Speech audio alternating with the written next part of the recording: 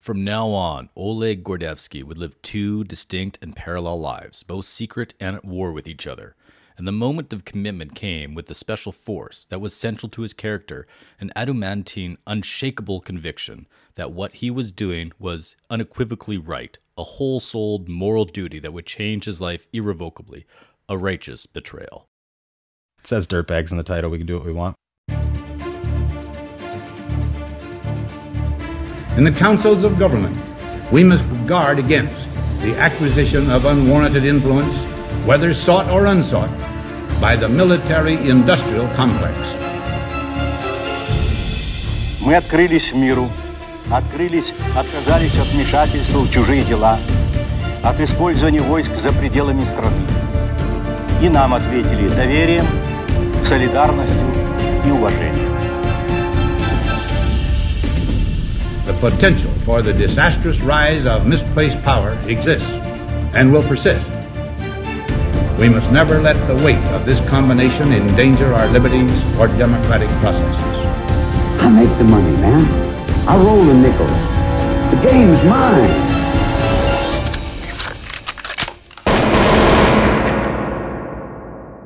Ladies and gentlemen, welcome back to the Enlightened Dirtbags podcast. My name is Jonah Condro, and I'm here with my co-host, Dylan Knapp. How's it going, buddy? So for today's episode, we've got some Cold War espionage. We're covering The Spy and the Traitor by Ben Macintyre. This book's pretty recent. Well, I guess it's about 5 years old, 2018.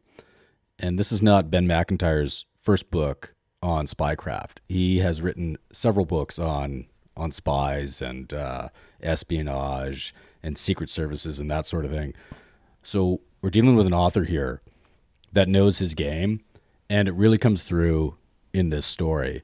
True to life story. Like, this is 100% facts. It's like all the other books that we've been dealing with on the podcast. This guy ain't no slouch, and this book was surprisingly well written, and I enjoyed page after page after page after page. It's one of those books that I think I've talked about it before, where I kind of didn't want it to end. And as you read the book, you kind of get the sense like it winds up and it winds down.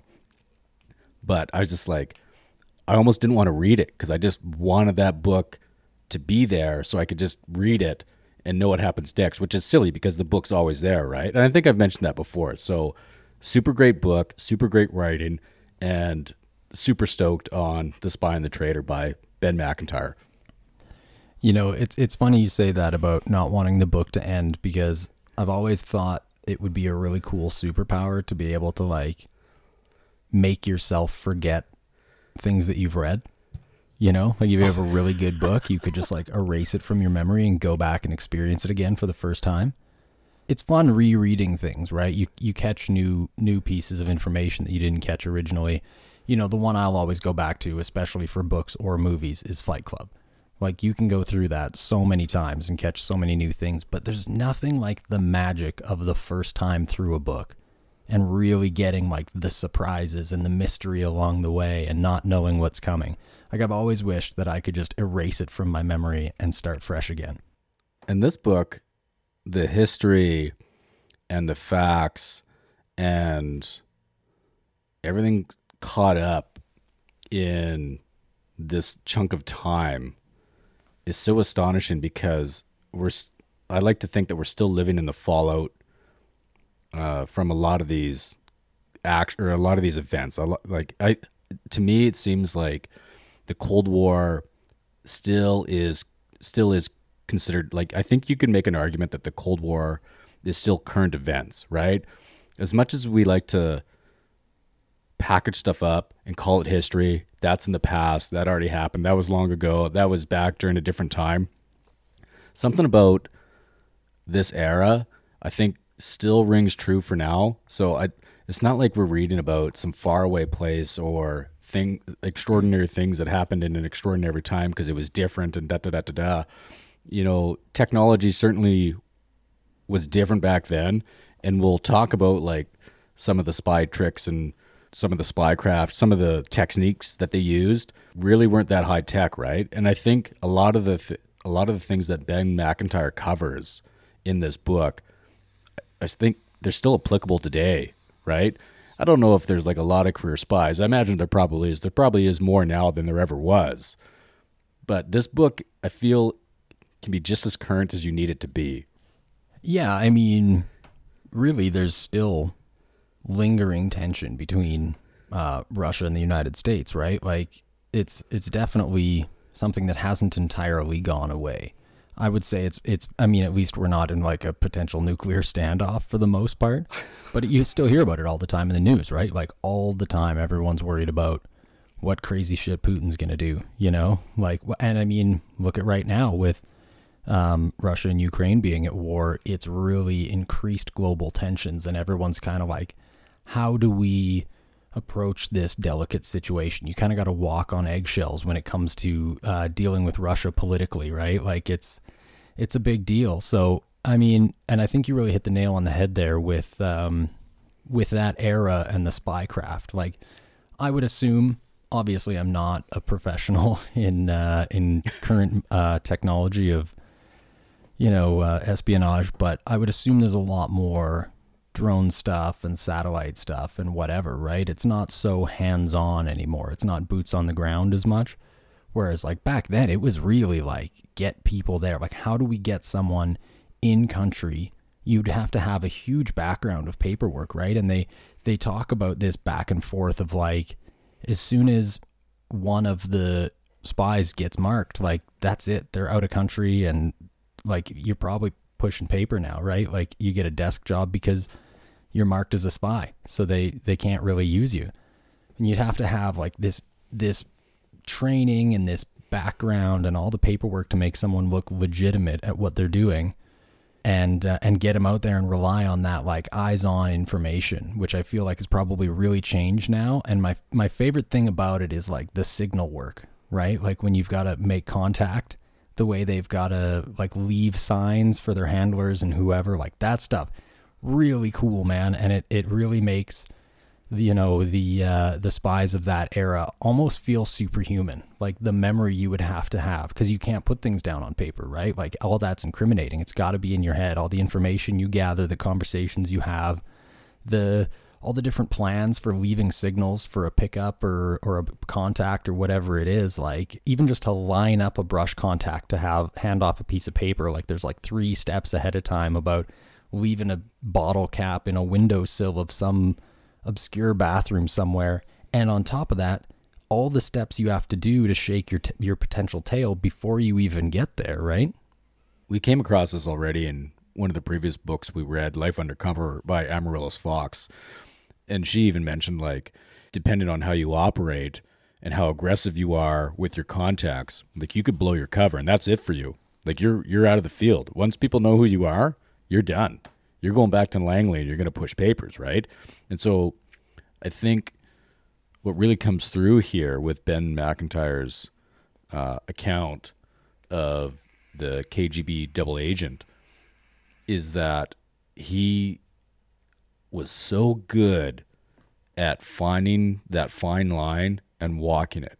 As cliche as that is, he wrote the masterclass on walking the fine line about when to push for more information, what to withhold, really what needs to be given, what needs to be, stay in the sealed folder, right? Like, it almost seems like he was able to read the future in this strange way and knew what to give, what to hold, what to do, right? Because throughout this entire story about the spy, you're just like, man, it just, at any page, at any moment, if somebody would have raised their eyebrow to something that he would have done, that would have been it. He would have been busted, and it would have been a wildly different outcome. Not just for the spy, but for, global politics at the time. And I think we should probably introduce our protagonist.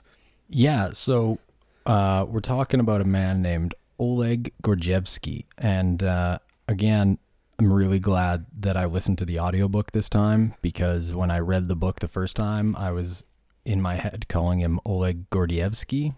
And, because I don't speak Russian. And in the audiobook, at least, they say Gordievsky. So it sounds I don't know. Sounds like the way a Bond villain would say it, so I think it's probably correct. So before we get going with Oleg's story, I just want to kind of just refresh us on what was kind of going on at this time when Oleg was a KGB officer. He was a colonel in the KGB. So back in the day when we had good old Joseph Stalin created, and I don't know what the acronym is for, but he created the NKVD, and that was really the precursor to the KGB.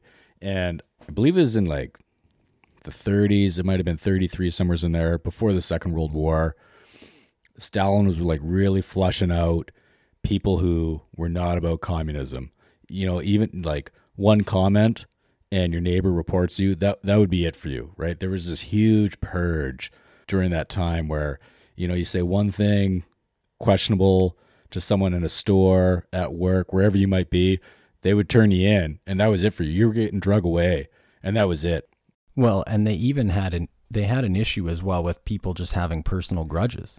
Like, that's right. If someone said that you spoke poorly about Stalin or the NKVD, like that was it. They're not like, ooh, innocent until proven guilty, we got to get a recording. It was just like, somebody said you spoke negatively about us, so that's it. To the LaBianca with you, and never to be seen again.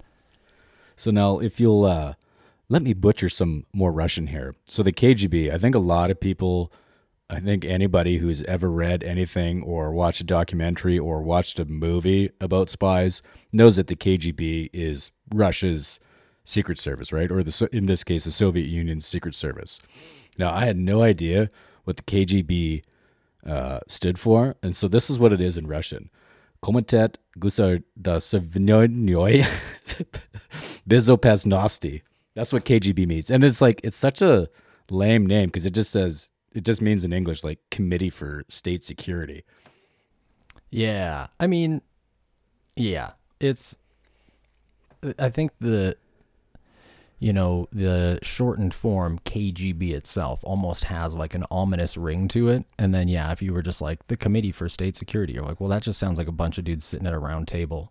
Yeah, like CIA, Central Intelligence Agency, right? The CIA, like that's sexy. That's a sexy name, like Central Intelligence Agency, right? Like that's something like rock and roll that you can get behind. But you're just like, no, we're the Committee for State, Safety. You're just like, that just sounds like something like a bunch of lame college kids came up with, right? Yeah, no kidding. And you know what is actually interesting about this is we're going to be diving in a lot in this book about, the dark side of the KGB and some of the paranoia, well, the mass paranoia really that kind of cripples that whole department. And in these books, when you're talking about espionage or in the Cold War, it really does villainize the Soviet Union, right? And, when you think about MI5, MI6 in England, and then the CIA in the United States, like they kind of come off as the good guys. But I really like the way this worked out because we do this book kind of covering the dark side of the KGB, and the next book is chaos. And we get to dive into the dark side of the CIA. So I'm like completely unintentional. I wish I could say like, we're just fantastic at this and made this plan that's going to like show both sides, back to back, and it's perfect, but I'm way too honest to do that. And, I think it works out. It works out really well. So Oleg, his entire family was KGB. Like his old man was around in the Joseph Stalin days, and his family sort of survived that era of, Soviet Russia. And so when Oleg, and he's got an older brother that's in the KGB, and when like Oleg like tells his family that, okay, I'm going to join the KGB, it isn't really met with like celebration, right? It's kind of like, oh, okay. Like you can't really say anything against it because that would get you in trouble. And you don't necessarily want to celebrate it because it sounds like Oleg's father probably had a lot to do with like the innocent persecution of his like fellow countrymen, right? Like Ben Macintyre doesn't really get into that a whole lot, but you get the sense that it's not necessarily a good thing, and it's not necessarily a bad thing from like Oleg's family that he's joining the KGB. Yeah, I mean, it's probably a good thing in the sense that like if you're going to be Soviet, it's probably the safest place to be is in the KGB. You know, you're not entirely above reproach, but at least, you know, compared to the basic citizen, you're probably much safer, more respected. You know, they have KGB housing. When it comes to a career, it's probably the best choice. But yeah, he does talk a lot about he wished he could have a real honest conversation with his parents about his own path in life and their path in life as well, because they talk a lot about his mother kind of keeping some secrets, maybe some resentment to the KGB, and he talks especially about his father, who, like you said, he took part in some dark things, you know, and there's a good chance that he had some negative feelings about that, but they would have been the standard, you know, like you'd be so indoctrinated growing up in that era, and it's likely that you'd never be able to get him to speak the truth if he did have any negative feelings regarding, you know, Soviet Russia and the KGB and how things were handled. But I think it's pretty likely that his dad almost had a little bit of disappointment knowing that both of his sons could potentially go through the same things that he had to deal with, knowing that you're going to be put in a place where you have to put your country before your morals, really. And that's kind of backwards from the West and Western thinking, right? When you think of like Western individualism, right? You always put yourself like, fuck the government or fuck these guys or fuck that. You know what I mean, right? You're just like, I'm just in it for myself. And like that might be a bit of a strong characterization of that attitude, but we're very individual in the West, right? Whereas in Soviet Russia during this time, when you're thinking of like the post World War II and into the 50s, 60s, 70s, and 80s with like the Cold War and the Berlin Wall and all that, right? There's actually a term that Ben Macintyre uses to describe the ideology of regular citizens, right? And he calls them like Homo Sovieticus. You're an obedient state servant forged by communist repression, right? And you can't get more succinct than that when it comes to what the ordinary citizen would have been absolutely pummeled by when it comes to propaganda and the state news, and whether it might be fake, you know, we call it fake news now, right? Or stuff like that. Like you're just getting inundated, right? That you just get beaten down by the propaganda to the point where you can't even have an honest conversation, an honest, open conversation with the members of your family in your household, right? Yeah, and you're not allowed to be exposed to anything else. Like he talks a lot about like illegal publishings. Like there's certain books you're not allowed to have, poetry of the West, a lot of history, you know. You're not even like, music especially. Yeah, you're not allowed to consume any of their media. You know, it's one of those like, how dare you ask these questions kind of things. Whereas like in the West, we do have a lot more exposure to other cultures and, you know, other systems of operation in different countries. We kind of get to see it and be exposed to it but, you know, litmus test our own society, right? Like, is this really the way we want to do it? But Russia, even now, but especially back then in the Soviet days, it was like you can't have any old books, any history or cultural books on the West. Like, even though you would think that as a spy, you would want them to have that for them to understand and really be able to blend into those, you know, those societies. But it was almost like they knew that if that information was presented to their citizens, that they might flip, you know, like it's like there's no other options. You're not allowed to ask questions. You're not allowed to consider any other paths forward. This is how it is. And that's it. Just make the best of it. There's a moment Ben Macintyre is describing about Oleg's education, right? One thing that Oleg's really big into is like classical music, you know? That's sort of his thing, is like listening to classical music that you just could not get in the Soviet Union.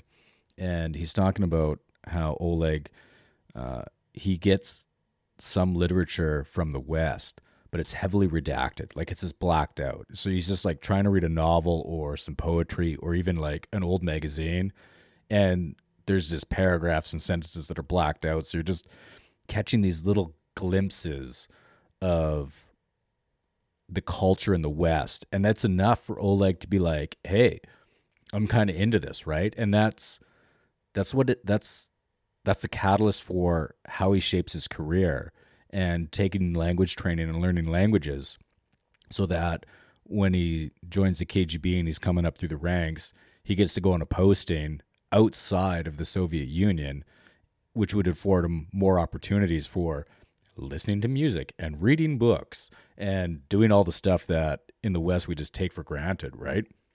Yeah, 100%. And actually, there's an interesting part there when he gets posted to Denmark. Oh, and, yes. I really got a chuckle at this. He gets there and he almost immediately goes and buys like 3 gay porn magazines and like puts them on his table at his apartment, and he just did it like out of curiosity because, there's really no information about being gay in, the Soviet Union, obviously. And, the only time they would accept them, I guess, in any way was when it was necessary. They would use them to like bait other spies. Like if you could catch someone, they would do a honeypot operation, right? Like that's right, the honeypot, yeah. Yeah, like it was illegal to be gay, but they would catch you and then use you to try to, lure an enemy spy or even their own spies into a trap so that they could blackmail them with it, right? But other than that, like it wasn't an option to be gay in the Soviet Union, right? So he goes and like buys these gay porn magazines because you'd never find them in Russia. And he was like, I was just curious. Like, I don't even understand how they do the deed, like, and it's so funny because it seems like it could just be like a throwaway moment. And he likely thought that it was a throwaway moment, like, oh, I'll just go buy these. Like if you had those back in the Soviet Union, like that's it. You're done. You're probably out of the KGB and everything. There, he was like, well, I could just go buy these and see what it's all about, right? And it gets noticed by Danish intelligence, and and they like try to catch him in a honeypot because they think he's gay now and can't figure out why it didn't work. And it like goes into his file, like his intelligence file. They like put it in there that like possibly gay. And they're just like trying this approach and like, I don't understand why this isn't working. And it's like, well, he's just completely uneducated about gay people and decided to go buy some magazines just because he could. Yeah. Yeah, it's I really like that whole period of exposure in this book when you start to see a man who, like we said, is just, all he's been exposed to is Soviet rule and their way of life, and that's it, right? Especially like you said, his entire family, like that was a KGB family. That's how it is. His dad was, his older brother is, he is now, his first wife works for the KGB. Like that's all the exposure he's had. And then his first experience with democracy, really, he gets posted, and it's just, he's all of a sudden like the libraries. You can get whatever book you want. Like you could go get books about the Soviet Union, in a Western library. Whereas like in a Soviet library, you're not getting any books about the West unless it's propaganda or heavily redacted. He just experiences these freedoms and sees, just the way people live their lives much more openly. And he's just kind of blown away by it. Yeah, and it's a strange version of like job research, right? Like I need to read this for my job. You know what I mean? He cultivates friends between themselves, between him and his friends that he cultivates. They all have interest in Western culture, right? Whether it's the books, the music, or the whatever. There's some moments that Ben Macintyre is talking about when he goes on these postings outside of the Soviet Union, where his coworkers are, they question him. They're like, why are you reading this stuff? Why are you going to these places? And he's very clever because he's just, well, I'm trying to figure out how the West works by reading their stuff so I can be a better spy for Russia, right? And you're like, oh, okay, right? Like as Oleg's coworkers, you'd be like, oh, okay, that makes sense. Like maybe I'm not going to do that, but that makes sense that you would have to do that, right?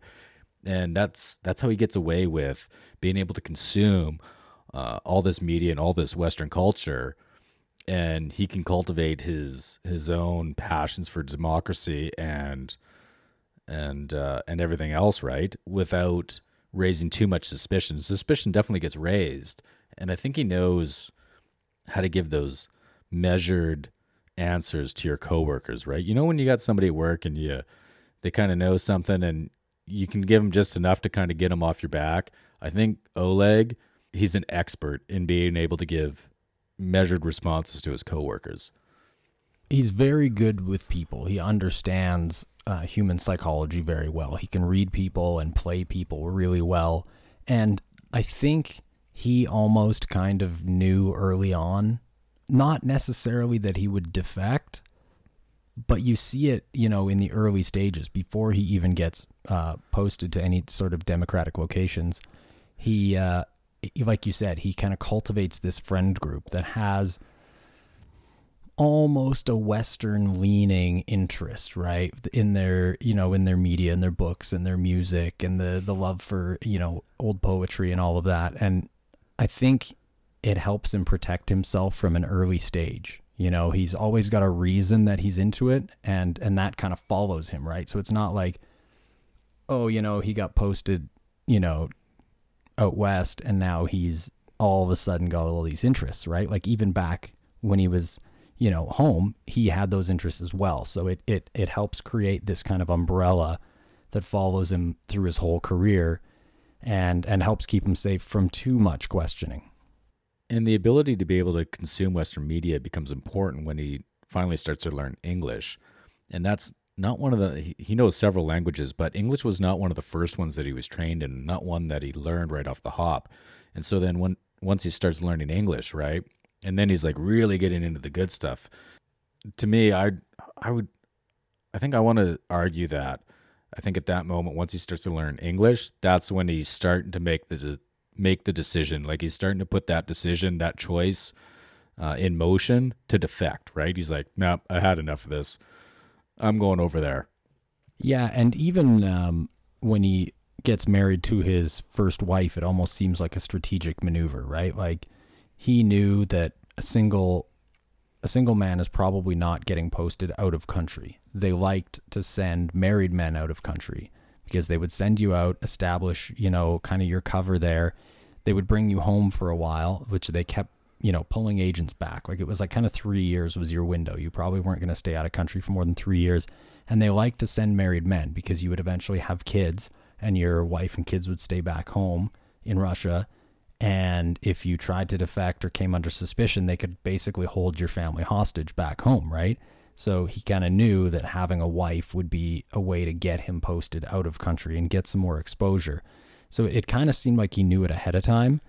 But then he marries like an extremely, you know, KGB kind of woman, you know, like KGB, like through and through his first wife. Like there's nothing else in her blood and her bones, right? It is just, she is just constructed of KGB material. Like that is it. Like, I don't think that Oleg ever had the sort of marriage that you would think or hope for yourself or other people, right? And I believe Ben Macintyre calls it like a marriage of convenience. This is shore up your point on having like a strategic partnership with a woman just so you could get the opportunity to leave the country. Yeah, and it almost seemed the same for her too, right? Like he's moving up through the ranks. It's a good move for her because she gets sent out of country with him as well originally, and being tied to, you know, such a respected officer is going to be beneficial for her career. But it never really seems like there's any like a real passionate connection, and she's even like gets on his case about the Western media that he consumes too, right? Like she almost feels like a handler at some points, you know, or he has to like keep himself in check even at home. Like he can't share any of his soft side for the West at all. Even at home, it's every day of his life is just pretend to toe the line, you know, and like around your colleagues and around your wife. And then even then, when you're alone, you still have to be careful because other countries, you know that other countries are surveying you at the same time, right? So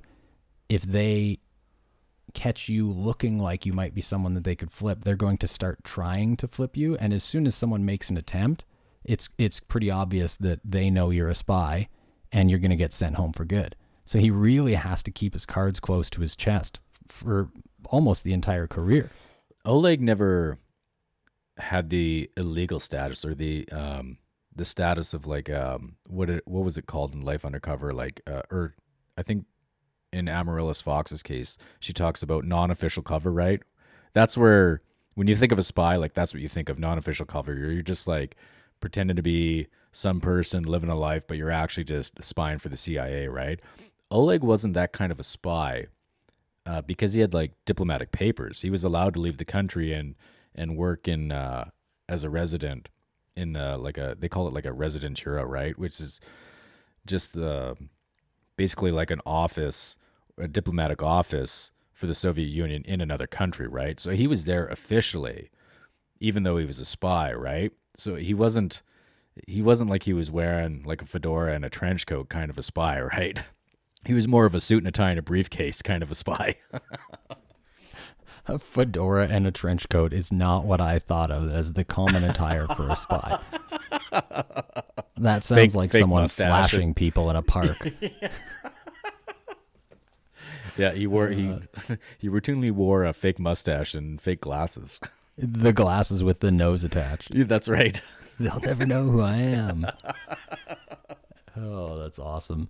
Yeah, so it really is like I have a lot of respect for Oleg in this book. Not just obviously I'm gonna be a little biased. Like he is a double agent for the West and really assists them in a lot of ways, which obviously benefits our lives because, like you said in the beginning, things could have gone very differently had Oleg's story not panned out this way.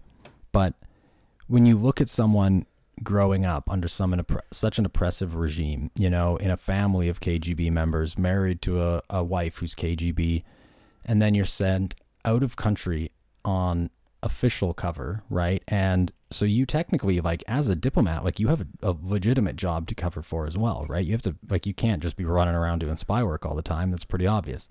So you're kind of hiding your appreciation for the West from your wife and obviously from the KGB, and then you're pretending to do your job as a diplomat while also gathering spy information.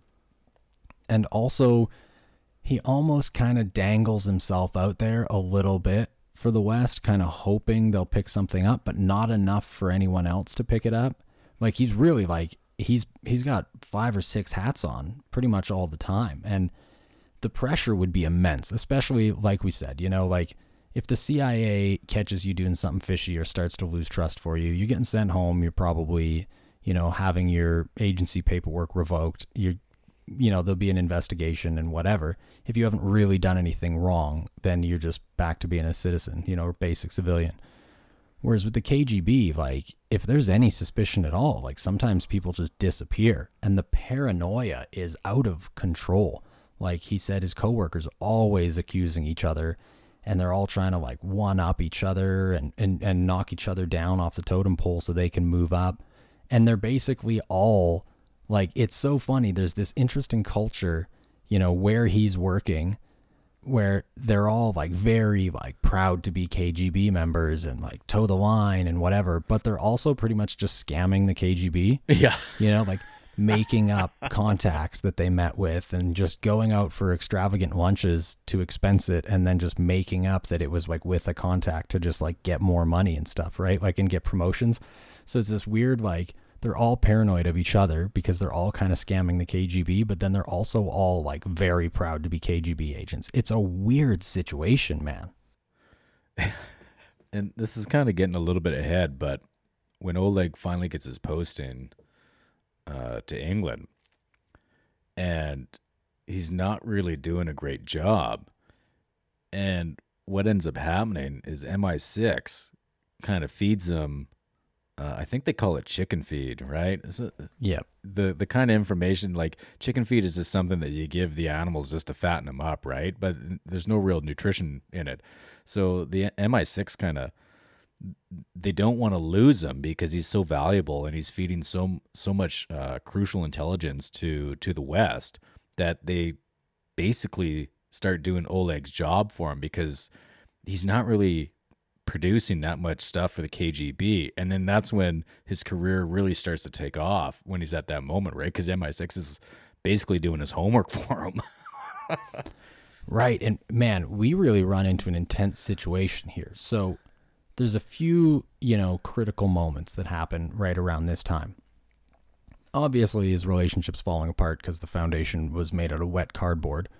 And he ends up meeting another Soviet girl who kind of appreciates that poet side of him, like his love for all the different medias and almost more of who he really is. Not entirely, but obviously he never tells her that he's, starting to work for the West. But he shows her a little more of his true self, and she really appreciates that about him. And there's like a legitimate, passionate relationship there. So he starts having an affair. So you're talking about someone who is a KGB agent on official cover in, I think, was he in England at this point? I think he was. And his wife, so he's hiding from the West as a KGB agent, but then also feeding information to the West as a double agent. And then he has to hide all that from his wife, and then is also having an affair. And the girl he's having an affair with doesn't know that he's a double agent, and his wife doesn't know that he's having an affair. And he also has to hide this affair. Look at this. Lots of people have affairs and get caught just because they're dumb about it, or it's bound to happen. It is a shockingly small world for how many people there are in the world. Somebody knows somebody who knows somebody, and you get busted, right? Now imagine trying to have that affair when there's 3 different countries' intelligence agencies watching you at almost all times. And he almost gets caught at one point. Like, he walks out of like an apartment with her and like comes straight across another agent that would have taken is like, why do you have any reason to be on this part of town, sort of thing. The pressure he would be under would be unimaginable. And then he's just trying to do what's right in his mind, right? Like, his emotional connection to his wife is non-existent, so he's trying to have this connection with someone else, and it's the same thing that he's trying to do with the West. He never defects to the West because of money or opportunity or whatever. It's all on moral grounds, right? And in fact, they try to offer him money in the beginning because it's great for them, right? If you take a payment from the other side, they can keep record of that and then use it to blackmail you if they need to. But he refuses the money. He doesn't want it. He's taking on this immense risk. 100% could get him killed. And he's doing it all because morally he feels like it's what's right. He really identifies more with the Western ideology than with the Soviet ideology, right? Everything he's doing, it feels like he's doing it for the right reasons as a good human being. But then all of those things just stack on so much more risk and so much more stress. It really built a lot of respect for me, the fact that he never really does anything selfishly. It's pretty much always based on just what feels like the right thing to do. Well, I think the ending, you might be able to say he's a little bit selfish just because of the major decision he decides. And the major decision that he makes near the end of his story, as Ben Macintyre tells it. But I don't know if we want to get into that might be spoiling too much of the story. We might want to leave that one to the readers if you're interested. But that aside, that big decision aside, I think you're right. And that's what makes Oleg very interesting as a historical character in Ben Macintyre's account. And let's not forget too that there's a lot of other stories that are intertwined in Oleg's that involve specific agents within MI6, within in England, within the CIA, and some of the, especially the one, I believe it's the one that accidentally sells him out. It's a CIA agent that goes rogue and starts selling secrets to the KGB. He was doing it exactly for that because he wanted the money, right? He's selling those secrets. And there's a bit of a comparison that Ben Macintyre is drawing between the CIA agent that's like, okay, fuck the West. All about Russia for some reason, but he's not really all about Russia. He's not really about communism. He's just in it for the money, right? Because he's kind of a dirtbag. He's got lots of loans. He's got a wife that spends lots of money and has really high taste, and he's just trying to keep up with her expensive taste, right? And when you're comparing someone like Oleg that's, hey, I like classical music, and I like poetry, and I like, learning about democracy and this like weird culture of individualism and then stuff like that, compared to the CIA guy that's just like, yeah, I need money for cigarettes, right? And so it not only does it make Oleg more of the good guy, more of the protagonist, right? Even though that he is, selling out his own country in a lot of ways, but it makes his character more compelling that he's like, no, I don't need the money. I just want to do it because this is the right thing to do. Yeah, and there's a bunch of times where, he's on the verge of disaster, and they give him the opportunity. They're like, look, you've given us a ton of useful information. Like, if you want to walk away from this now, like, you can. We will, we'll bring you over to England, and we'll keep you safe, and we'll set you up. Like, you'll be good. But it's up to you. And he's like, no, there's so much more work we can do. There's so much more information we can gather, like 100% risking his life. And he just decides to push through and take the risk just because he thinks it's the right thing to do, And, this isn't just your average spy story, right? Like, this plays a huge part in history. There's a moment when the West is doing some kind of war games, right? They're trialing some formations and movements and whatever. And Russia starts to take it as, oh, they're using this as cover to prepare for a nuclear strike. And so they talk about like, their paranoia drives them to the point of like prepping their own preemptive nuclear strike, because they have this weird issue, in the KGB, where if your superior says, hey, we think this is what's happening, we need you to go out and gather information to see if that's the case, you really don't want to prove your superior wrong. There's like this crazy confirmation bias. So if your superior says, hey, we think the United States is prepping for a nuclear strike, and we need you to go out and gather information to see if that's what's happening, they will just go find anything they can to prove that's the case. And they had the craziest strategies. They would have people sit outside of government buildings to see if there's more lights on at night, because a busier government building might signal that they're having people work overtime because they're preparing something. Or is there more cars in the parking lot? Are food supplies being bought out more? The most interesting one is they didn't understand what a blood bank is. And so they thought it was like a regular bank where you'd go, like, they store blood and you go buy blood. That's what they thought happened in the West. They didn't realize that it's like volunteer donors providing the blood so that it can be used to people that need it. And so they were like, go to the blood banks and see if you can find any signs of the American government buying up extra stores of blood in preparation for a war. And of course, in typical KGB fashion, the information they're getting back is anything that proves their theory right, because they want to go, hey, you asked me to find, proof of this. I found it. Look at me. Look at how good of an agent I am, right? It's just everyone trying to get ahead. And if it wasn't for the information that Oleg gets to feed back, like, it's very likely that there could have been a nuclear war at this point, or at the very least an escalation to a hot war from a Cold War during that window of time. And he's feeding information right back to MI6, who's able to feed it back to Langley, the CIA, and get that information directly to the president so that they can avoid like an actual nuclear war. Yeah, I believe the States was running, you call it like strategic war games. And Amaryllis Fox talks about it in Life Undercover. Like, they're just practicing, right? They're just running a big simulation. Able Archer, I think, is what it was called. But the Soviet Union 100% believed that the United States was going to push the big red launch the nuclear weapons button before them. There was nothing could convince them otherwise, which was a huge problem for the safety of, the population of the world, when you have one of the superpowers that just outright believes that this is a thing that's going to happen.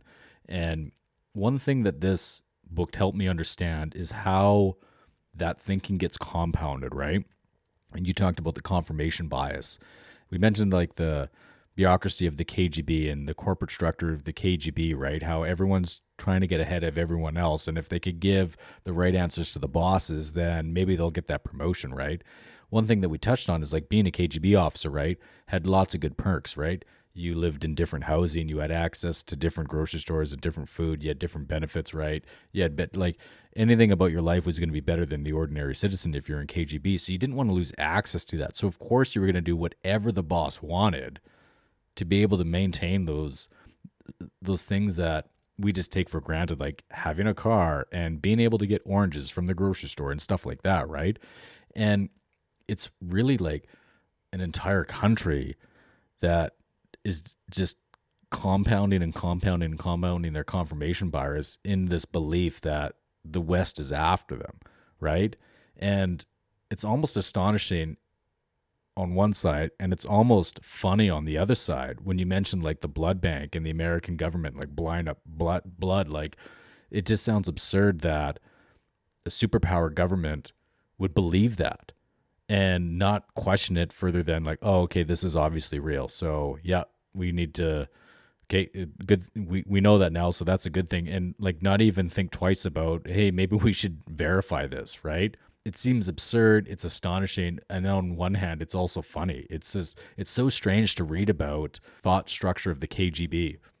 Yeah, 100%. You know, it's, you always want to like attaboy your superior. You know, like if they give you something to look for, you want to go, yeah, good job. Look at how good you are. Like, you never want to undermine your superior because it could just ruin your career. They might even just be like, no, I still don't believe you. We're going to go forward with this anyways. And also you're under arrest. Like, it's this weird, like, glad handing system that it really, you know, it really destroys the purpose of a intelligence agency. Like, information gathering is to be able to find out the truth and not just like confirm the things that you already think are true. Well, and we see some of this truth play out in Oleg himself. We talked about his affair, and he eventually has a divorce, and that's a huge no-no when it comes to the KGB. No, if you're in the KGB and you're married, you don't get divorced. And Oleg understands that it could be career suicide for him. He basically gets his promotion pulled. He's got to come back to the country, and he's got to live and work basically in an office building, and he's doing a nothing job, right? It's not like he's doing anything that he feels is worthwhile within the KGB, and it's not, he almost needs to rebuild himself with his new marriage and taking courses and learning new languages before he gets the opportunity to leave the country again and go to England, right? And start being a double agent for MI6. So you see that in Oleg. Like, if you fuck up in the KGB, even though getting divorced was pretty serious in the eyes of the KGB, he basically gets shelved for several years. And like, could you imagine like working a shitty office job and not having any glimpse or any, like, not even being able to like think about or be hopeful for your own future? And here's someone who just somehow powers through everything that was against him and everything that, you know, stalled out his career, and he was able to come out of it again, which is quite astonishing when you understand that the KGB operates black and white. You're either out or you're in, right? So it's amazing that Oleg was able to make a comeback. Yeah, he almost, I mean, I don't want to use the term gets lucky, but his brother dies, right? And his brother was like a decorated KGB agent. And so it kind of boosts his family's standing, right? Like, oh, your brother was this like respected and highly decorated KGB agent. You know, didn't die an honorable death. He basically drank himself to death. But you know, it kind of props him up a little bit, right? Like it gives his family some respect again and helps him kind of get promoted and start working his way back up. But it's really interesting to see it on both sides of things, because the Brits at this point have a team specifically dedicated to, I think his code name was Nocton at the time, or maybe it had become Sunbeam by then. There's like 5 different code names that they use for him, and then like the CIA has different code names once they start to figure out who he is, and it's wild, all the different you know, the red tape that gets involved. But they have a team dedicated specifically to him. They have an escape plan if he needs to try to get out of Russia. They have ways to try to communicate with him. And obviously when he gets sent back to this desk job, he kind of just has to lay low and ride it out. And there's like a 2-year window of him riding it out where that team is just on standby. You know, they have people in Soviet Russia, they have people back in England that are all just on standby wondering like, man, is he dead? Is he locked in a prison somewhere? Is he being tortured every day? You know, what happened to him? There's no contact. And they just he was such a valuable asset that they just kept those teams on standby for years until he can really flip his career back around and get himself back in place. Like, it's wild, the waiting game that's involved in this. Like, we think of spy work as like James Bond and whatever, and it's all action, but it's really crazy how many people were behind the scenes just waiting and waiting and waiting and following the same routines. You know, like they talk about building like a just in case escape plan. Like when he's working in his posting in England, they're like, well, if you get captured and taken back to Russia, we need to have a plan in place in case we need to try to like smuggle you out or something, you know, and ways that you can communicate. And so they just set up a team with an entire plan where like every single day they have to go by this one specific shop wearing this specific outfit to see, because that's like the signal point. And then that'll signal that he needs to make a brush contact somewhere. And then how that brush contact works will indicate if he needs to get out or if he's in trouble or if he just needs to make contact or whatever it is. And those people for years, even while he's in England, are just on standby doing the same routine over and over and over and over again, waiting for the day that maybe this comes up or maybe it never does, but just years of doing the same thing. And they talk about how that team, since they had to meet at a bread shop was the first place. And they talk about how they just accumulated like an entire apartment of stale bread. And like, since their apartment is bugged, they always have to come up with like new reasons of why the fuck they're going to the store to get bread. You know, like it's like being in a play. You have to play this part and it's just every day of your life. And there was something to do with chocolate bars involved in the signal. So they just always had old stale chocolate bars in their pocket. Like, again, you're on standby. It's a just in case, but you have to go through the actions all the time, right? Because somebody might pick up, you know, oh, there's these, you know, these diplomats from the West that are here in Soviet Russia. And they might notice if you're only doing this routine when Oleg is back in his home country, it's like, oh, they go to the bread shop every single day when he's in country, and then they never go when he's out back working in England again. So you have to stick to it because anything could be a sign that you're up to something.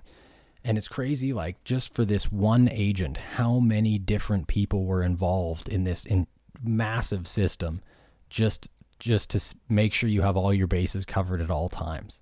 What's surprising is that at this point, it's really only his Nocton team that knows who he is.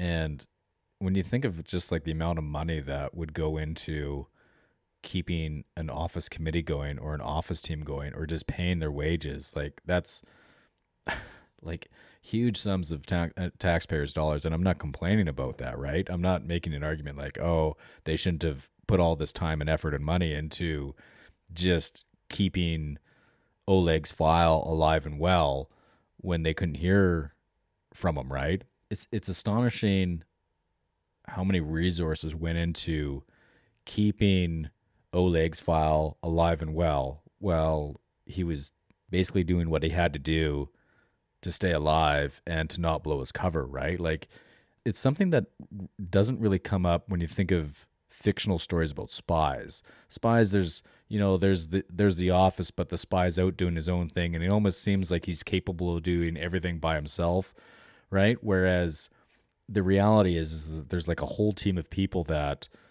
are working for you to make sure that the job gets done, right? And that's one thing that I appreciate about Ben Macintyre's account of Oleg's story is he gives a lot of credit where it's due when it comes to just the team in MI6 and what they're doing day to day and in some situations hour by hour to make sure that they got a plan in place for whatever happens with Oleg.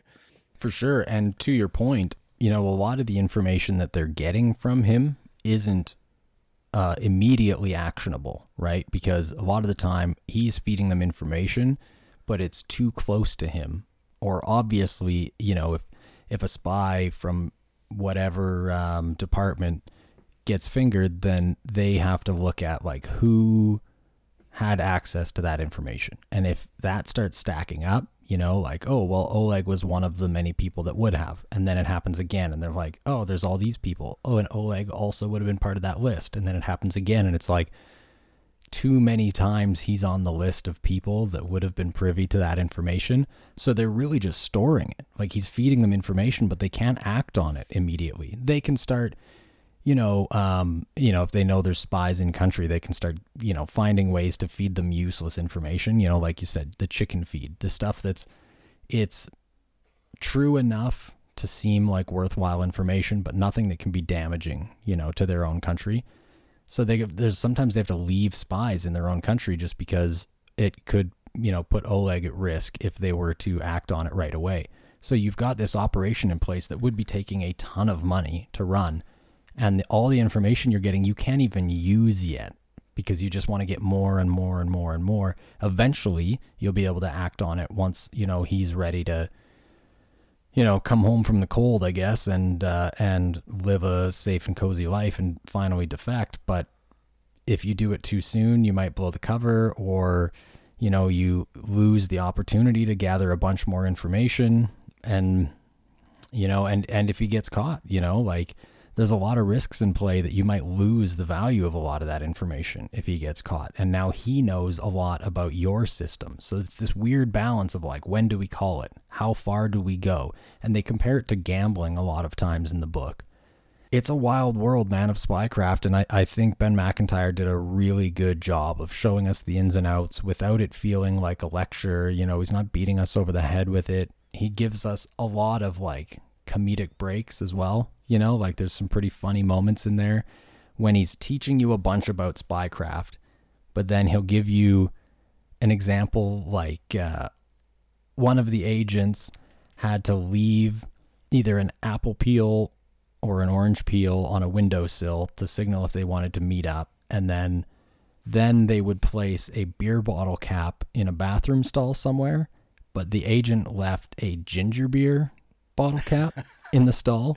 And the team that was responsible for him stayed up all night, bouncing communications back and forth, trying to figure out if there was any possibility that this was like some sort of secret connection that like maybe he's being followed or something's been compromised or whatever. And then like finally, after an entire night of trying to figure it out, they came to the conclusion. They're like, well, I think it's just that's what he happened to have. He didn't have like a legitimate beer bottle cap. But there's like so much of this. The paranoia would be insane because you're like, well, what if we get it wrong and we blow the whole thing, right?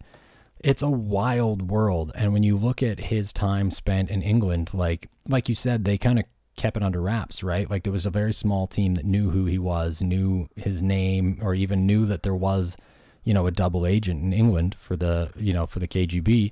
And, the Brits have two agencies there, right? You have MI5 and MI6, which from what I gathered is kind of similar to like the FBI and the CIA, right? One's more local, one's more international.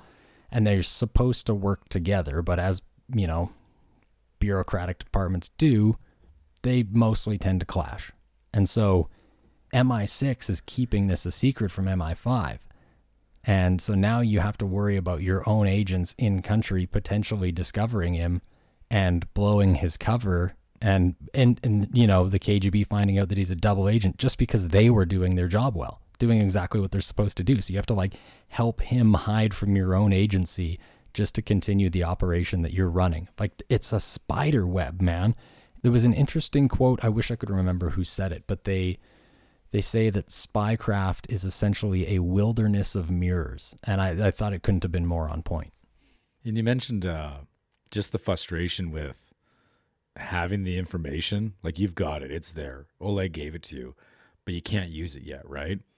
And as a reader, it almost seems frustrating because you're just like, oh man, like you guys are in the middle of a Cold War.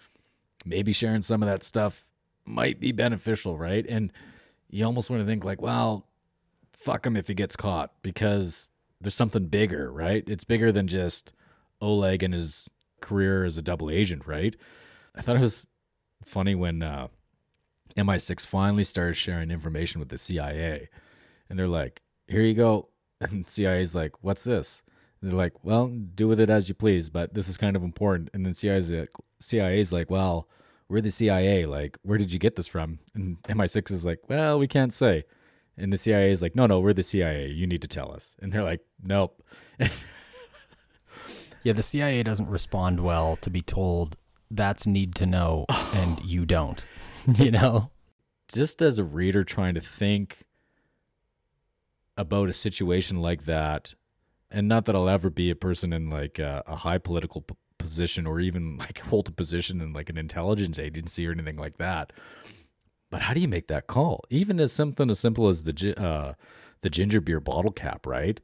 Because that's part of the spycraft is you're also providing a profile of yourself to the agency. Like Oleg, the agency, like MI6, understands Oleg. So when he does give out little crumbs, they can pick up on it and they recognize it and they can make an accurate interpretation of what this means. What's the severity of this? Do we need to act on this now? Is this something like, okay, maybe this is a couple days away, right? And so even when you're the CIA and you get something that's like, well, if this is true, then this is big, then the frustrations that you must feel as an agency or even as somebody that's in a senior position to be able to make that call to use it or just put it on the back burner or just disregard the entire thing, right? It's frustrating, and I struggled as a reader in some moments because I really don't understand. Well, for one, I don't really have a very good understanding of like the political situation at the time. I kind of understand like the bigger picture, right? Oh, it's a Cold War. Nuclear war might happen. Oh, okay, that's pretty serious, right? But just understanding like when to make a move and when not, like I found myself like I really don't know what the right choice is here, right? And when I encounter situations like that as a reader, it just makes me want to read more because I'm like, well, what the hell happens next, right? Right. And when you consider the potential consequences, right? Like you were saying, when they're starting to feed information to the CIA, like Gordievsky's letting MI6 know that the current American military movements could start a nuclear war. So they're feeding that information to the CIA. And the CIA is like, well, if we're going to pass this to the president, we need to know where it comes from. Because we're not just going to pass this along to the president without having any background on it to know if it's like got a solid foundation or not. And they're like, well, we're not going to tell you that because it's going to blow our guys' cover. So now, as the CIA, you have to go, do we kind of sweep this under the rug because we don't believe it's, true or at least, plausible enough? Or do you pass it along to the president? Because if you don't pass it along to the president and it turns out to be true, there could be a nuclear attack that happened simply because you made the wrong choice. It would weigh so heavy on you every day that like one little slip up you make could get hundreds of people, if not thousands of people killed potentially, right? And you just have to make a judgment call and hope that it's right. And sometimes you wouldn't find out for years if it was right or not.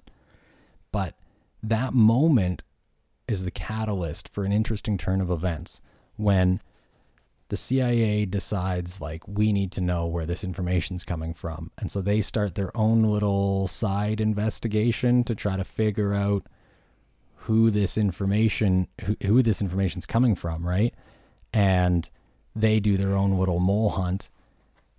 And then, so now you have Oleg working for the KGB and working for MI6. MI6 is passing information to the CIA, and now the CIA is trying to figure out who Oleg is. So it's like 3 different departments that he's trying to hide from, essentially. It's unbelievable. And the interesting part is that the agent that becomes the double agent, the CIA agent that ends up feeding information to the KGB, is part of the team looking for Gordievsky in the CIA. Like, it's like the wilderness of mirrors is the most perfect way to put it, because it's just, you never know who's working for who's the right person to give the information to, whether the information is true, who you can trust. It's so intense in this book. Like, really, once we reach the point where the CIA is involved as well, you're just constantly like, what is going to happen and who's going to find out what? And I think he did a really good job of giving us information at the right time and not giving it to us too soon. You know, like he'll let you know that like, oh, the CIA has started, you know, this hunt for Gordievsky, and that there is someone in that group of investigators that's feeding information to the KGB.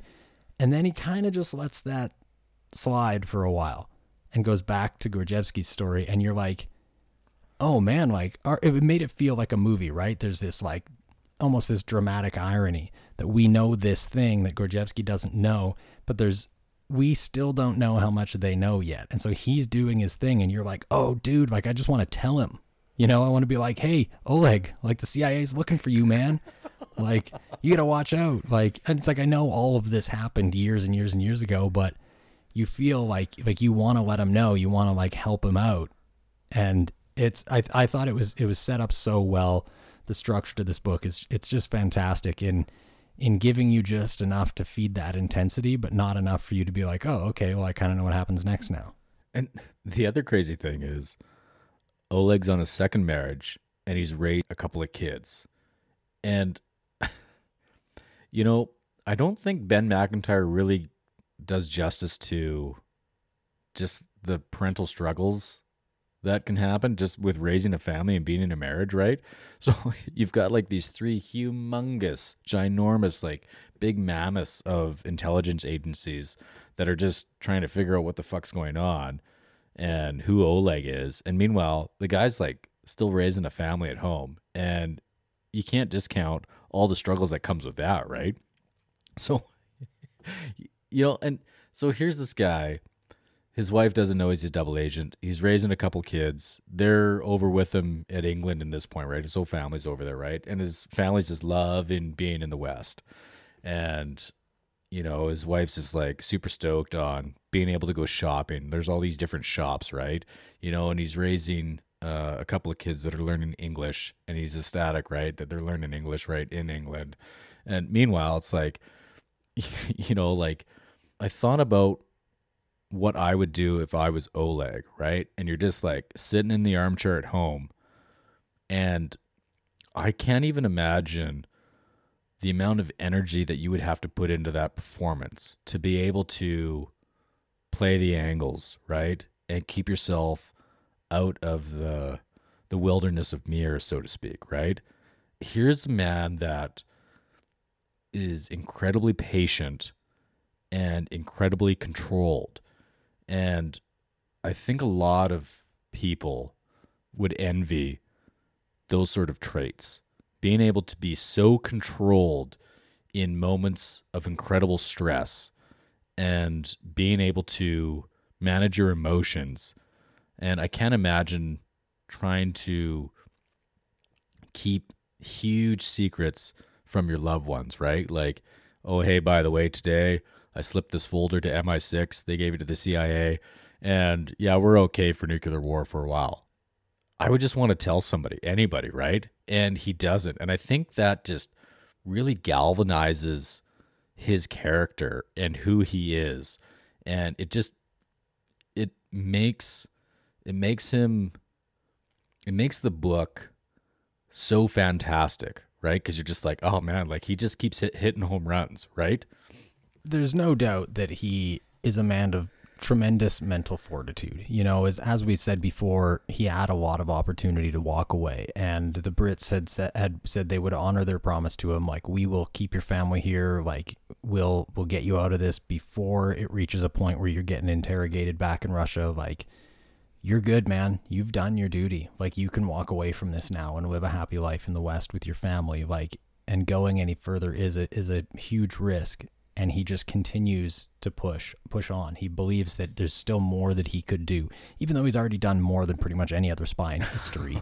And he's like, no, we can do more. We can do more. Like, he just really puts himself in tremendous risk for the sake of trying to do what he believes is the right thing, which is, I think, an important thing to remember, because there is spies that have defected both ways, right? And there is a lot of people on the team, the Sunbeam team and the Nocton team, that say they all believed that, you know, Oleg was different than any other spy. Like, you usually see you try to bribe spies or blackmail spies or whatever, and they didn't have to do any of that with Oleg. It was always like they all had a ton of respect for him. It always felt very honorable. It always felt like he wasn't doing it for his own gain, and he just continues to take on this risk. And for the most part, you know, any pieces in there that they have from what his second wife said, it doesn't even sound like he neglected his family life through that period of time. Like, it sounded like he was a good husband and a good father through that time in England. Like, his wife really loved him and had a lot of respect for him. And so, just like you were saying, like, the different hats that he's wearing and the stress that he has to go through every day at his job, like, they're smuggling out photographs, like rolls of photographs of paperwork, and that have been brought in from other spies. And on his lunch break, he would have like a half-hour window where he would drop this to someone, go for his lunch, and come back within a certain amount of time, just long enough for them to have handed or to duplicated the paperwork and the photographs, and then hand it back to him. And it has to be perfectly within this window, because if they don't complete their task in time, or they can't get that information back to him for him to replace at the office, at the residenture, I believe is what they'd called it, he's busted. That's it. Like, and he talks about the cold sweat and the intensified heart rate and like just the fear of it all, like kind of being part of the game, you know, and like almost every day you're taking this risk of like, if one little thing goes wrong, it could be the end of me and my entire family. You know, one thing you said there reminded me, like, when you said cold sweat, like, Oleg was also an athlete, which just even adds to his character. Like, he did long distance running. It wasn't like he was just some vodka drinking double agent, right? That was just enjoying being in the West and raising his family. Like, he not only put in the work mentally and emotionally, but he also put it in physically, right? Like, his at a young age, and I think this is, you know, just that extra little bit to add to his character. Like, he was in shape. He wasn't like some fat bloated Russian that was, you know, eating caviar and drinking vodka all the time. I'm sure he did his fair share, right, to keep up appearances. But yeah, he was an athletic individual as well. So, and I also like how when you mentioned Oleg and his second family, it wasn't a marriage of convenience like his first one was. Like, his second marriage was one that had a lot of love in it. It wasn't something that he was just doing to add to his performance, right? It wasn't something that he was doing for his career. His family with his second wife, that one was genuine, and I don't get the sense at any moment that it was just something that he was just doing to keep up the charade, right? And everything that Ben Macintyre shares about Oleg up to this point, he just seems like a really solid, good guy. As cliche as that may sound, you're just like, okay, this guy's it. Like, if there was ever a good guy that was living a good life, like, and doing the right thing, it would be Oleg Gordievsky, right? And man, like, he almost seems like he would be like a fantastic person just to sit down and have a cup of coffee with, right? If you could just have like an unfiltered conversation with him.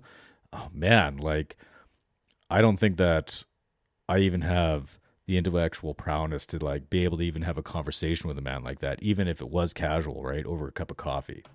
I think he would be really hard to keep up with. You know, like, clearly this is a person that has immense levels of drive. You know, like you said, he was an athlete. He's a double agent. He kept up with his family. This seems like almost like a David Goggins-esque kind of human being, you know, like someone that is always on the go. There's not a lot of sitting around with a person like this, and the immense amount of information that they would have, I wouldn't even know what to ask him, you know, like, and if I did ask him, his answer would probably be too long for me to remember what it was anyways. Like, he's really a unique character, and I think it's just, you know, happenstance that he was the one that fell into this spot. You know, like, there's a lot of other spies out there that had they been the double agent at this point, he likely would not have filled the same role as Oleg. So, as you mentioned earlier, there is a pivotal moment in this book where he has a very big choice to make that the whole thing kind of hinges on it, right? And it tests his morals, and it really tests who he is as a human being.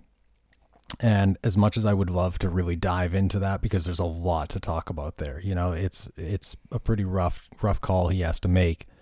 I think one of my greatest joys of this book is that moment, you know, and how everything plays out, the intensity of everything, and really getting to see who Oleg is as a human being. And I think it would be really hard for us to press on further without starting to chip away at that, you know, and I'd like to leave that for the listeners to actually experience for themselves in the first time through.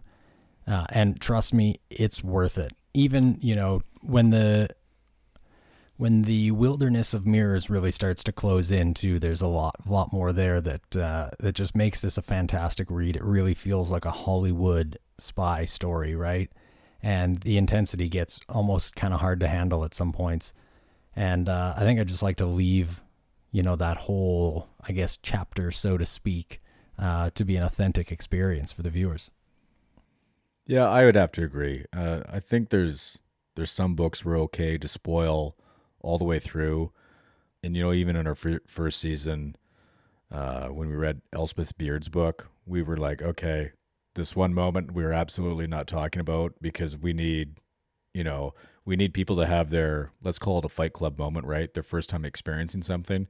As much as I love people listening to this podcast and listening to us discuss books and getting into it, there's still some stuff that, you know, I guess we use our discretion how deep we go and when to pull back. And I think this is a good moment to kind of leave it like, you know, I think anybody that's interested in this book at this point, or if you've made it this far into the podcast, this is a book that you should take the time to read and enjoy re-encountering the stuff that we've already mentioned. But when it comes to, let's say, like the part 3, I believe this book is in 3 parts. It might be in 4 parts, but I believe it's in part 3. When we get into the heavy stuff, yeah, I hope you have your own Fight Club moment with it, because I'm going to say that I was surprised, and I was also not surprised with Oleg's decision-making when it comes to the latter half of the book. Yeah, it's a wonderful experience, man. It's one of those things where I thought a lot about, like, I mean, like you said, there's a lot of moments in this book where you think about what choice would I make in this position, but this one especially it's a dilemma that I think would break most people. You know, I think a lot of people would crumble under the pressure. It was a fantastic way to kind of climax that story, you know? And I just want to say overall, like, so this is my second time reading this book. I will admit that I had a harder time getting into it the second time through. I think it's really just establishing the foundation of spycraft and geopolitics and stuff that happens in the early part of the book that I already knew. I had a hard time getting through that. And then once I got past that and it really dives more into Oleg's story and the actual hands-on spy work, I got right into it again. I had a really good time with it. So it is a book that you could read a second time through. I think Ben Macintyre, who I'm pretty sure I've called Macintosh a couple times this episode, I think he did a fantastic job. It's the McAfee all over again. It's the MC names and just mixing them up. But yeah. I think he did a fantastic job of, you know, establishing just enough groundwork, again, just like we had with Red Notice. Like, you could write an entire book on geopolitics of this era, you know, and the whole history of the kind of unending Cold War of Russia and the United States. You could write a whole book on it, but it's a very important skill to be able to establish just enough to give you the required foundation for the story that you're telling, and not so much that it just feels like a, you know, political lecture. And I think Ben Macintyre did a fantastic job. He did a really good job of painting a picture of Oleg's state of mind, you know, through all of these stages, especially from a man that would be so hard to relate to. I think most people have never experienced the level of pressure that he would have. And most of us, you know, everyone has secrets, but, you know, the potential damage that those secrets could cause, you know, none of us have secrets like Oleg had, you know. And he's a truly unique human being. I firmly believe that he was almost meant for this role in history. There's a lot of other spies that would not have been able to get through this the way he did, and it could have entirely changed the world that we live in currently. And, it was a real pleasure to read, to hear his story again. And I might actually even read it again a third time at some point down the road. It's just a really cool reminder of that era of time. So I recently watched an interview with Ben Macintyre, and he's talking about Oleg, but he mentioned that, he was kind of tooting his own horn. Ben Macintyre was tooting his own horn. He said, hey, I've written like all of these books about spies. And so this story is his wheelhouse, right? When it comes to writing about spies, spycraft, geopolitics, and how everything all kind of webs together. But he said, like, most of the spies and the work that they're doing back then, today, even in the future, doesn't even come close to the impact that Oleg Gordievsky had on just the safety of the planet and geopolitics, right? And so after I watched that interview and I was rereading portions of this book, it only further cemented how unbelievable Oleg's story is. But it is believable because, we have the facts in the book, right? And to not really want the credit, to want the fame, to want the glory that comes with it, it's got to be an incredibly unique experience to just, I did all that stuff and it was incredibly significant, but does not want anything to do with any of the attention or any of the acclaim when it came to his personal decisions, came to handling these state secrets, right? Two things that this book really left me to chew on. One, it kind of made me wonder if I've ever met any famous spies, because like you said, for him to go through all this and then just be some guy, there's someone out there, there's probably a handful of people out there who know him, they believe they know him very well, and they would have no idea. There's a chance that someone has read this book and been like, oh wow, this is a crazy story, and they know him. But they don't know that they know him. They just know some guy, some old man. And in reality, that's him. It made me really wonder. I'm like, maybe I've met someone that lived this crazy life. It also made me realize how brutally naive we are to the goings on of these agencies. There's a lot of people out there that had no idea how close the world came to a nuclear war during that period of time. Russia's paranoia escalating to the point of damn near a preemptive nuclear attack. And, not entirely one man's actions, but largely the doings of Oleg Gordievsky saved that battle. And people were just living their life. They had no clue how close it got. And a lot of people will never know. If you're not reading these books, you'd have no clue just how close we were to, a cataclysmic event, like world-changing war. And, it goes to show, and I know I've said this a bunch of times, I'll probably say it like 100 more times on this podcast, just how important it is to read books. We get, a lot of our media is glorified stories from movies and stuff. And that's why I love so much that we've decided to do, nonfiction stories. We could have covered books that are just like Lord of the Rings or whatever else, but that's the coolest thing about these stories is that this is legitimate history you're getting here, and this season especially, there's been a lot of cool things we learned. Look at the whole McAfee story. All of that happened, and most people are like, oh, the antivirus guy, there's so much more to that, and it's just the knowledge written in the pages of these books is just truly a gift that a lot of people choose to just not experience. And I'm stoked that we have this platform, whatever it might become, to share our appreciation for it and have the ability to, have listeners share other books that they got that feeling from. And they're like, hey man, if you think that story's crazy, try this one, and we get to pass that knowledge back and forth. So I guess with that said, what do you want to give for an octane rating on The Spy and the Traitor? That's a tough one. I want to hear yours first because I want to see what yours was on a first time through. Oh, okay. I'm going to give this book a 94. I think this is a book that just about anyone can pick up and read and enjoy. If you're more interested in politics, you're going to get a lot out of this book. If you're just interested in the orange peels, the bottle caps, the Safeway bags, the Mars bars, and setting up a signal site, you're going to enjoy this book, right? If you just want to read a good story and you don't really care how the Russian names are pronounced, you're also going to enjoy this book, right? So that's why I'm giving this book like our highest rated, because I think that anyone who likes to read nonfiction, and even if you are a huge fan of fiction and you just like a good story, this is a nonfiction book that you could read. It doesn't necessarily read like fiction, but it has an arc to it, right? And so I think that you'll appreciate it too. And that's why I give it such a high rating. And I think sort of my last point to why I gave it such a 94 is because I still feel like the Cold War is current events.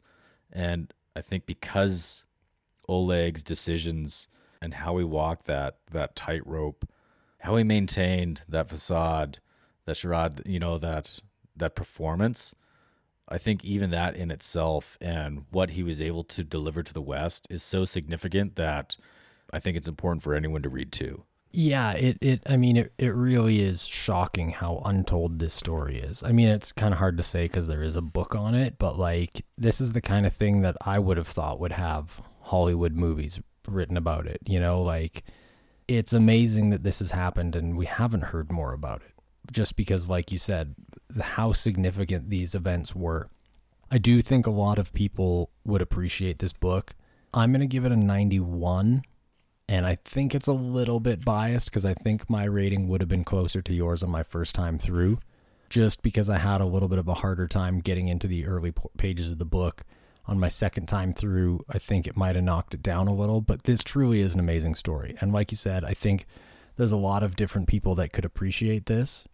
I think it's worth trying. And honestly, if you like this book, like we said in the beginning, Ben Macintyre has written many similar books. The spy story world is one that he has conquered, and they're all great. I've read probably 3 of them now, and I've thoroughly enjoyed all of them. Like we said, he does a great job of letting you into the minds of the people that he's writing about, painting a picture of the significance, the geopolitical significance of these events, and giving people credit where it's due. I think he's a great author. I've enjoyed any one of his books that I've read, and if you like this one, if you give it a try and you like this one, definitely try out the rest. And it's all kind of a similar era. So I think he's a great author and I've really enjoyed all of his work. This is kind of like the last book before we get to the big one, right? This is what we've been building to, like all throughout this season, all the books that we've read, even our episode with Mitch. And we've just been coming through this whole season of crime and conspiracy. And now that we've got this one behind us, we've just got this behemoth. Like this is going to be absolutely insane. And I am so fucking excited to read our next book. You know what this is? I'm going to make a video game reference because with my new PC here, that's what I've been doing with most of my time is gaming. This is the moment where you walk into like a big open space in a video game and there's a bunch of like health potions on the ground and supplies, and you realize like, oh shit, this is where I come upon the boss. Like this is obviously a clear room for a large battle, and there's a bunch of supplies laying here that I probably wouldn't need unless the shit's going down. And that's exactly where we are right now. There's some ominous music going on in the background, and it's about to get heavy. I mean, I feel like I don't even need to introduce it because we've talked about it twice every episode this whole season. But the next book that we're going to be covering is Chaos, Charles Manson, the CIA, and the Secret History of the 60s by Tom O'Neill. And let me tell you, this is a wild ride, man. I am so excited to cover this book. I pre-ordered all of these books, so I had them all together before we started reading and recording the season. Ended up going back to the same bookstore to order some different books. And, and then you punch in the phone number and the account comes up. And just by chance, I've had the same guy up at the counter a couple of times. And he's like, oh, have you read Chaos yet? And he just starts talking and I'm like, no, man, I haven't. We're doing this whole podcast thing and we're reading all these books, but Chaos was the last one. And he's like, dude, let me tell you. And he's this, and every time I even walk into the bookstore and he pulls up my account, and it's happened twice, maybe 3 times now. He just instantly gets switched on when he knows that we're reading Chaos. And so that gets me excited. And I know you've been through this book, and some other people I know have read this book. And so this is one where I'm just okay, it's time. It's just just amplified through and through to see the insanity that Tom O'Neill uncovers. Oh yeah, man. I've never been huge on conspiracy theories. I've always been a bit of a skeptic. I like to consider myself an optimistic skeptic. There's a lot of conspiracies that I would like to be true, but I'm until I have some more proof, I'm not really buying in. And I read this book, and a lot of the claims in this book are substantiated, right? And so he really covers his bases. So this almost restructured my brain, man. There's some shit that goes down in this book where I was oh, damn. There's a lot behind the scenes that we don't know about. And a lot of it is uncovered for the first time in Tom O'Neill's book. It kind of shook the foundation a bit, man. There was some people that were not very happy about this book coming out. And one of them being Vincent Bugliosi, who wrote Helter Skelter, which was, for the longest time, was basically the Bible on the Charles Manson case. And man, I'm so excited for you to go through this and for us to do that episode. And I'm excited to go back through it because it's a big book, man. It's a lot of data to process. I got it right here in front of me, and it's let's see. What's the page count? How many pages we got? Yeah, it's almost 500 pages in this book. Yeah, and even the story of how this book came to be, this book was not Tom O'Neill's intention, but it just came to fruition, I guess. I've been looking forward to this for a while, and part of starting this podcast, I was kind of this book's got to be in there. I got to find a way to make this work. And here we are, man. I know there's a lot of people that I talk to that are real excited about this. So I think it's probably going to be our most popular episode. I'm really hoping people give us some feedback and let us know how they kind of received the book and whether it changed their mind about conspiracies. And like I said earlier in this episode, The Spy and the Traitor covered a lot about the downsides of the KGB and kind of the dark side of that. But it's important to remind ourselves that, it's not all black and white. It's not like the West is the good guys and, Russia's the Bond villain, despite the fact that it gets painted that way. There's a lot of dark shit that happens in that world, and it happens, all around the globe. They've all done some shady shit, and we really get to see it here. It's, man, I can't wait. I'm so pumped. I don't even know what else to say. I just want to be I'm so excited. That's where I'm at. So I appreciate everyone listening to this podcast episode and any of the other episodes that you've listened to. My name is Jonah Condro. Don't try emailing the podcast because I'm really bad at checking the email. I actually let our host subscription expire, and so if you tried listening to a podcast over the last few weeks and couldn't, it's because we owed some money, but we're all caught up now, and that's all good. But yeah, I'm Jonah Condro. The best place to reach me, as I check it multiple times a day because I'm addicted to the internet, you can find me on Instagram, and I'm just at Jonah Condro. Drop me a DM, and if you're one of the people that like leaving comments on our Podbean feed, then absolutely do that too, and we will get around and respond to all that feedback as well. Right, and we actually, speaking of people leaving comments, we had a really interesting moment recently. We received a message from Robert Remington's daughter. Robert Remington wrote Runaway Devil. Man, that was really cool. I never really knew what this podcast was going to be. I haven't really looked at any of the data on viewership. I kind of have this thing where I don't even really want to know how many people listen because I just thoroughly enjoy doing the podcast, and I don't ever want, that number to affect the way that I do it.